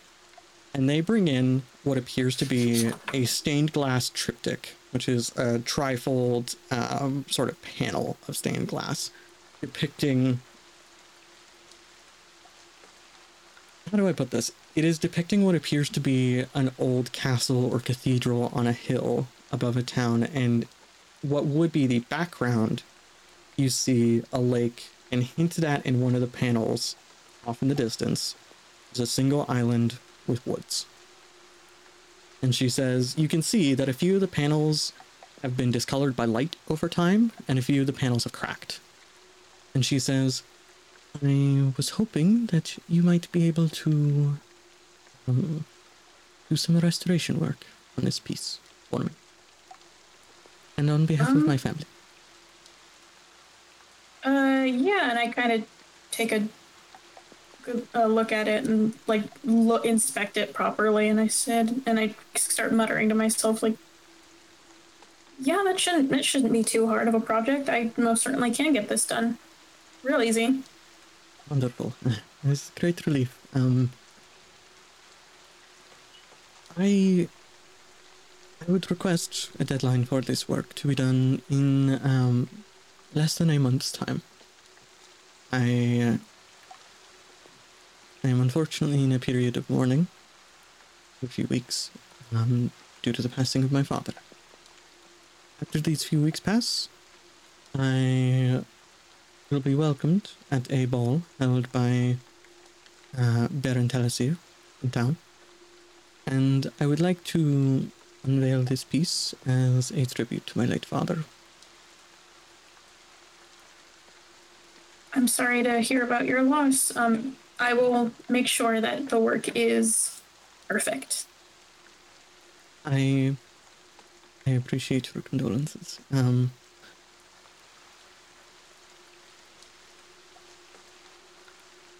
I know that this town does mostly trade rather than use currency, so in that tradition, I would be willing to trade you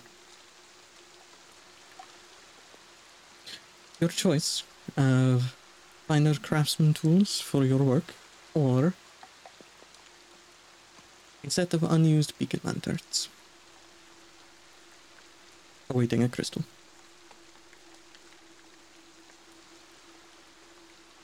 I imagine a member of the Christech Corps such as yourself would find either one useful. That is a very generous offer. Thank you very much. I will take the time to consider which option I would prefer, but thank you. I will have these most certainly done for you. And she kind of just tips her head and she says, "The Belladon family thanks you." And she will take her exit with her attendants. As soon as she leaves, I'm just gonna be like, do I tell Barry? Do I tell Rue? Do I tell Alyssa? I mean, yes. Yes, Tell all I of know. us. I know all of them, but I'm like, who do I tell first? You also get the sense that, like, oddly, she seemed pretty normal outside of the dress. Like, outside of the very, like, rich old money aesthetic, you got no sense, there were no red flags going off in your head for this outside of the warning that Banat gave you. She seemed pretty normal.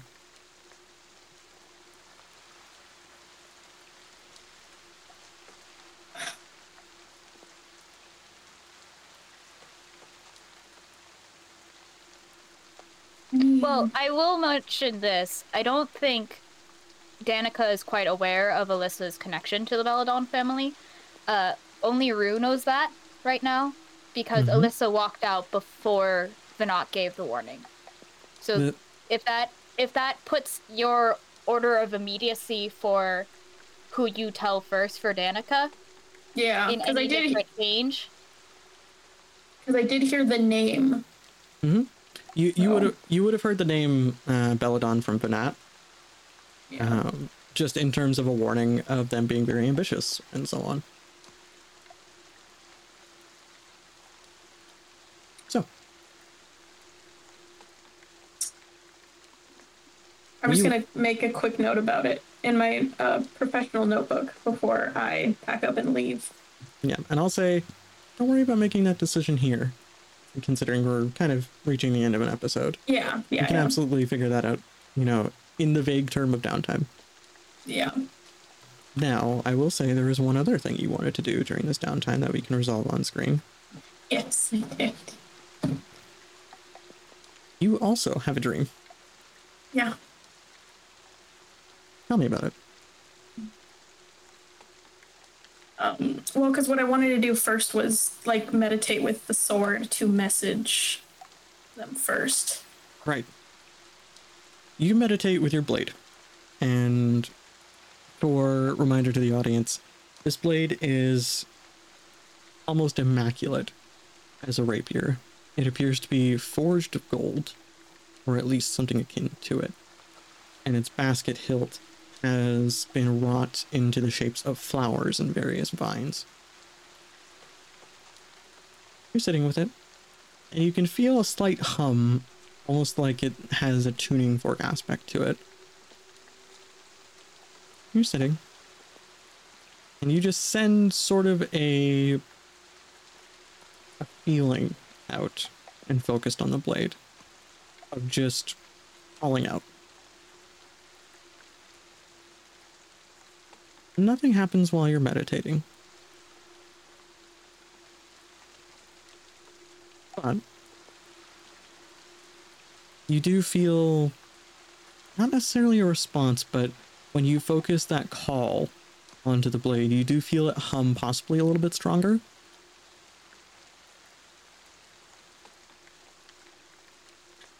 And then later that night, as you rest, what dream, what space is your dream taking up?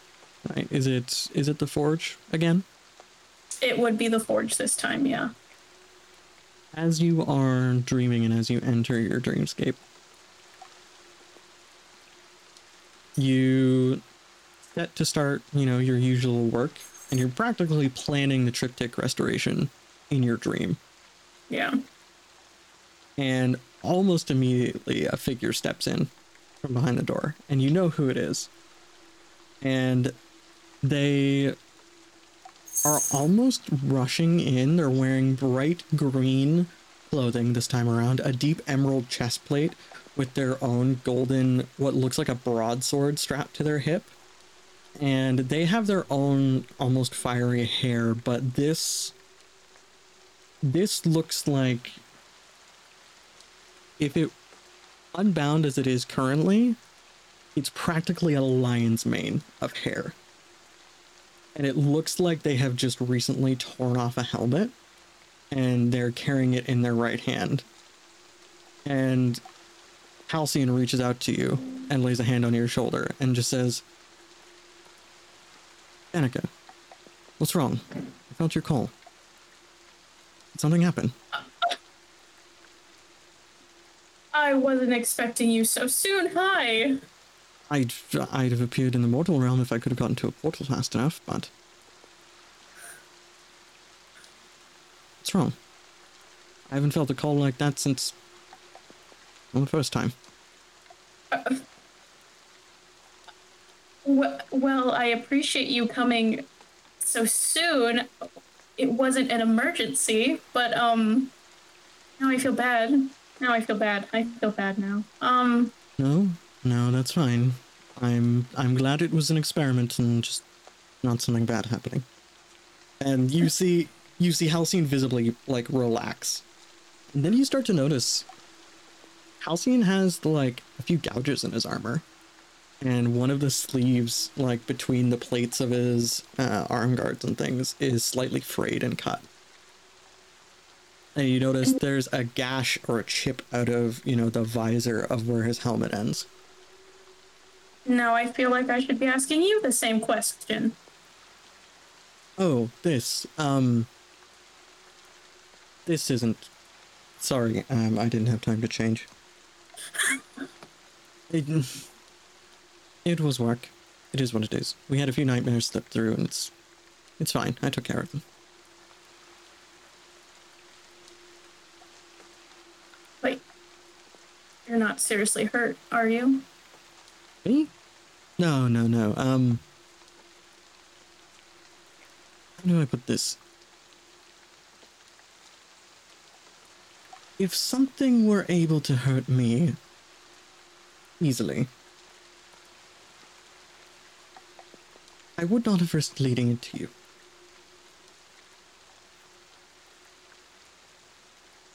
And he just sets the helmet down and then kind of leans against where you have this sort of dream version of the triptych laid out. And he just says, so what did you need? Was this just you seeing if you could call me up if you needed me? Kind of. Because I'd never done that before. But I did have some questions. Since, you are, however old, hey. Time's sort of irrelevant here, but go on. I wanted to know what you knew about a few topics. If you knew about the crystal that's in town. where you are right now. Yeah.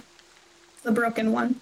He closes his eyes for a moment, almost like he's thinking, and you feel a pulse of magic radiate out from him. Almost like a radar pulse. You're not close enough to any overlaps with the dream realm for me to be able to tell. I'm sorry. I'm a bit limited here, unless I was in the mortal realm. I wouldn't be able to tell. You could try making contact with the sword and I might be able to get a glimpse of something or two, but outside of that, outside of you, I've no means to detect things in your physical realm. Okay. I'm charming and beautiful, but I'm not quite that powerful. And he just winks. You are too much sometimes. That's fine. I like you being too much. Alright, well. You had other topics? And he just sort of shifts his position a little bit and leans again.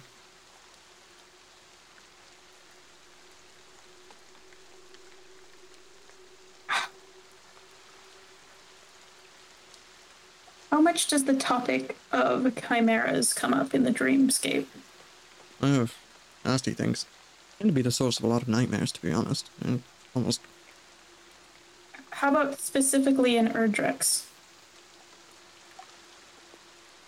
I haven't encountered one of those for a while. They used to be, or at least nightmares based on them used to be much more common. Back then, there was problems going on in the mortal realm that we didn't keep track of, and then we were dealing with the Nightmare King ourselves, and the Nightmare King found quite a few that attempted to take the shape of Erdrex. Mostly those nightmares are born of fear. More than anything else. There were a lot of people afraid of them at that point. So there were quite a few of them, and they wound up being really destructive. As for real Erdrex, I've never encountered one personally, but if they're anything like their nightmarish companions, they're not a fun time. No, they're not. We encountered one today. You did? Hmm. That's a rarity, to say the least. Must have been leftovers. So I don't know. Sense of time. You get the sense that, like, when he says time is irrelevant here, you get the sense that this person has not, like, personally taken notice of the passage of time in the mortal realm ever. Ever. There's just been no need. Considering the dreamscape. Yeah. There's just never been a need to understand the passage of mortal time. And he just says, I don't know. The way I see it, you could have just run into a remnant of whatever was causing those particular nightmares. No, this one was new. Oh. It's a mildly terrifying thing for someone to get their hands on. You dealt with it, yes? Yeah, we did. Turns out, scared of fire. Yeah, most beasts are. Good.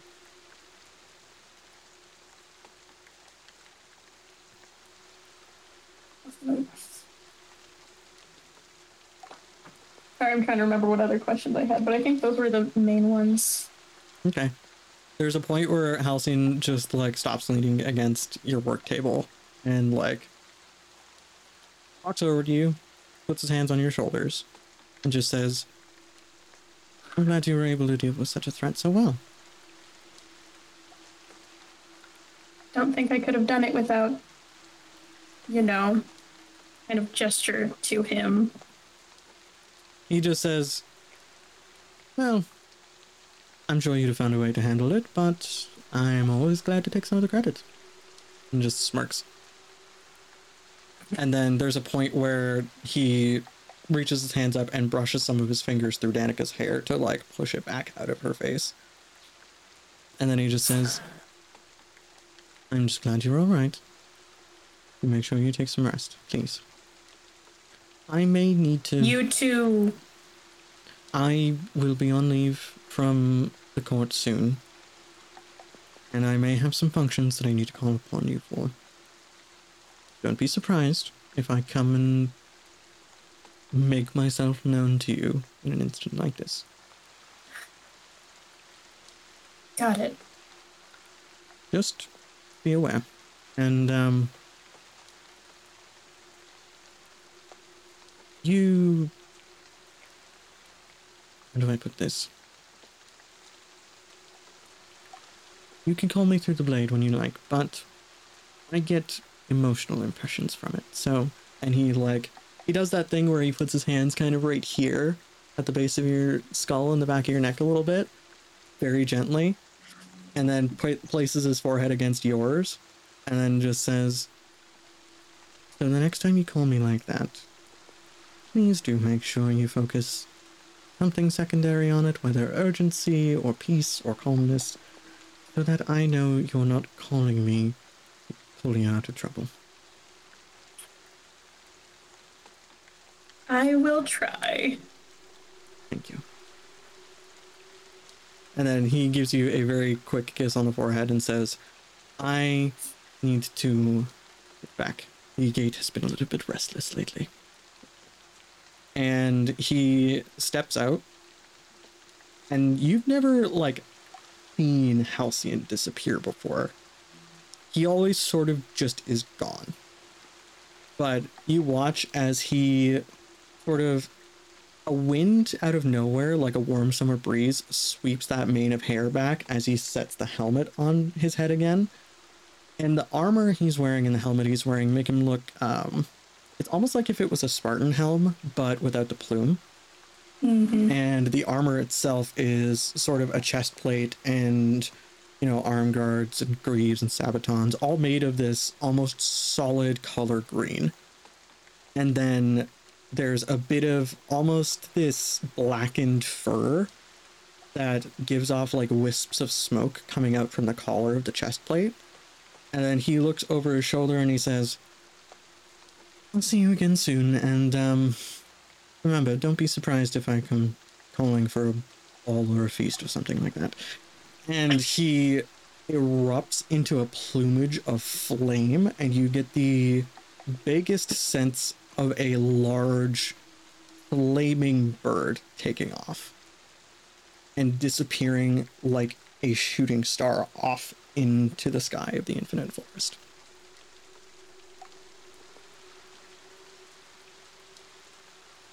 Okay. So why is today the day that Danica just gets to be constantly flustered? Because it's beautiful. Ro decided to tell me that Danica wanted to talk to people, and those I people did. happen to be an archfey who's very attractive. But I mean, it's things like, why is this hummingbird so cute? And why is it doing adorable things? Why is everybody adorable? Why is everyone hot? Why? What's happening today? I feel like that's every interaction. Because passively have just been an increasing amount of blushing up to this moment, and I don't understand why. Because we can. And now, we are at about the end of our time. So, I will say there is one slight more thing I could do, but I will do it off screen. So, as we exit today, before we go, everybody in overlay order, Sin, Rainy, Road, Nins, tell people where to find you. Hi, you can find me here, obviously, because guess where I am? Here. And that's where I'll be in 2 Sundays from now. Also here. So that's a thing. But you can also find me on Twitch on Mondays and Tuesdays at Sinziak. You can find me on Twitter at Sinziak Beta. And, depending on whether or not I am asleep, you can also find me in the astral realm. Hi, I'm Rainy. You can find me here at Twitch at Rainy Keys. You can also find me this upcoming Wednesday on the 5th with the wonderful show of Routes Unknown, which Crow is also a player, who is hosted by our wonderful, wonderful sponsors and producers, RPG Hour. I play Agnes Wolf there, and we're actually wrapping up, I think, season 1 of Routes Unknown this episode. So don't miss it. Sweet. I think so. That's what the schedule says. But other than that, you can find me at Twitter at RainedKeys. And again, twitch.tv/RainyKeys. Just a note though, I will be on a very long hiatus this week and probably leading into next because I am graduating from college. So yay! Boo, boo. Get out of here, boo! Hi, and I am Ro, and you can find me mostly causing mayhem on Twitter at MonroeRo98. That's generally where I like to pester. I don't know, that's not the word. That's where I am. Hi, I'm Ninbins. You can find me at Ninbins on Twitter, making snide comments about people staying in their lane. And as always, I am Crow, your narrator and the court jester of the Day Empire. Thank you for joining us today. I hope you enjoyed it. The system we've been playing today, though we did not make many checks, is called Ether, and you can find it on sale via finding me on Twitter or using the !TTRPG command in chat. And so you can pick that up, plus its first expansion for $20 right now until Wednesday. Thank you for joining us, everyone. Stay safe. I hope you enjoyed, and we will be back in 2 weeks with probably what I'm going to consider the start of a new arc, because we're getting into shenanigans. Shenanigans. So, Shenanigans. have a wonderful week, everyone, and goodbye. See y'all later. Bye. Goodbye. Oh, that is the wrong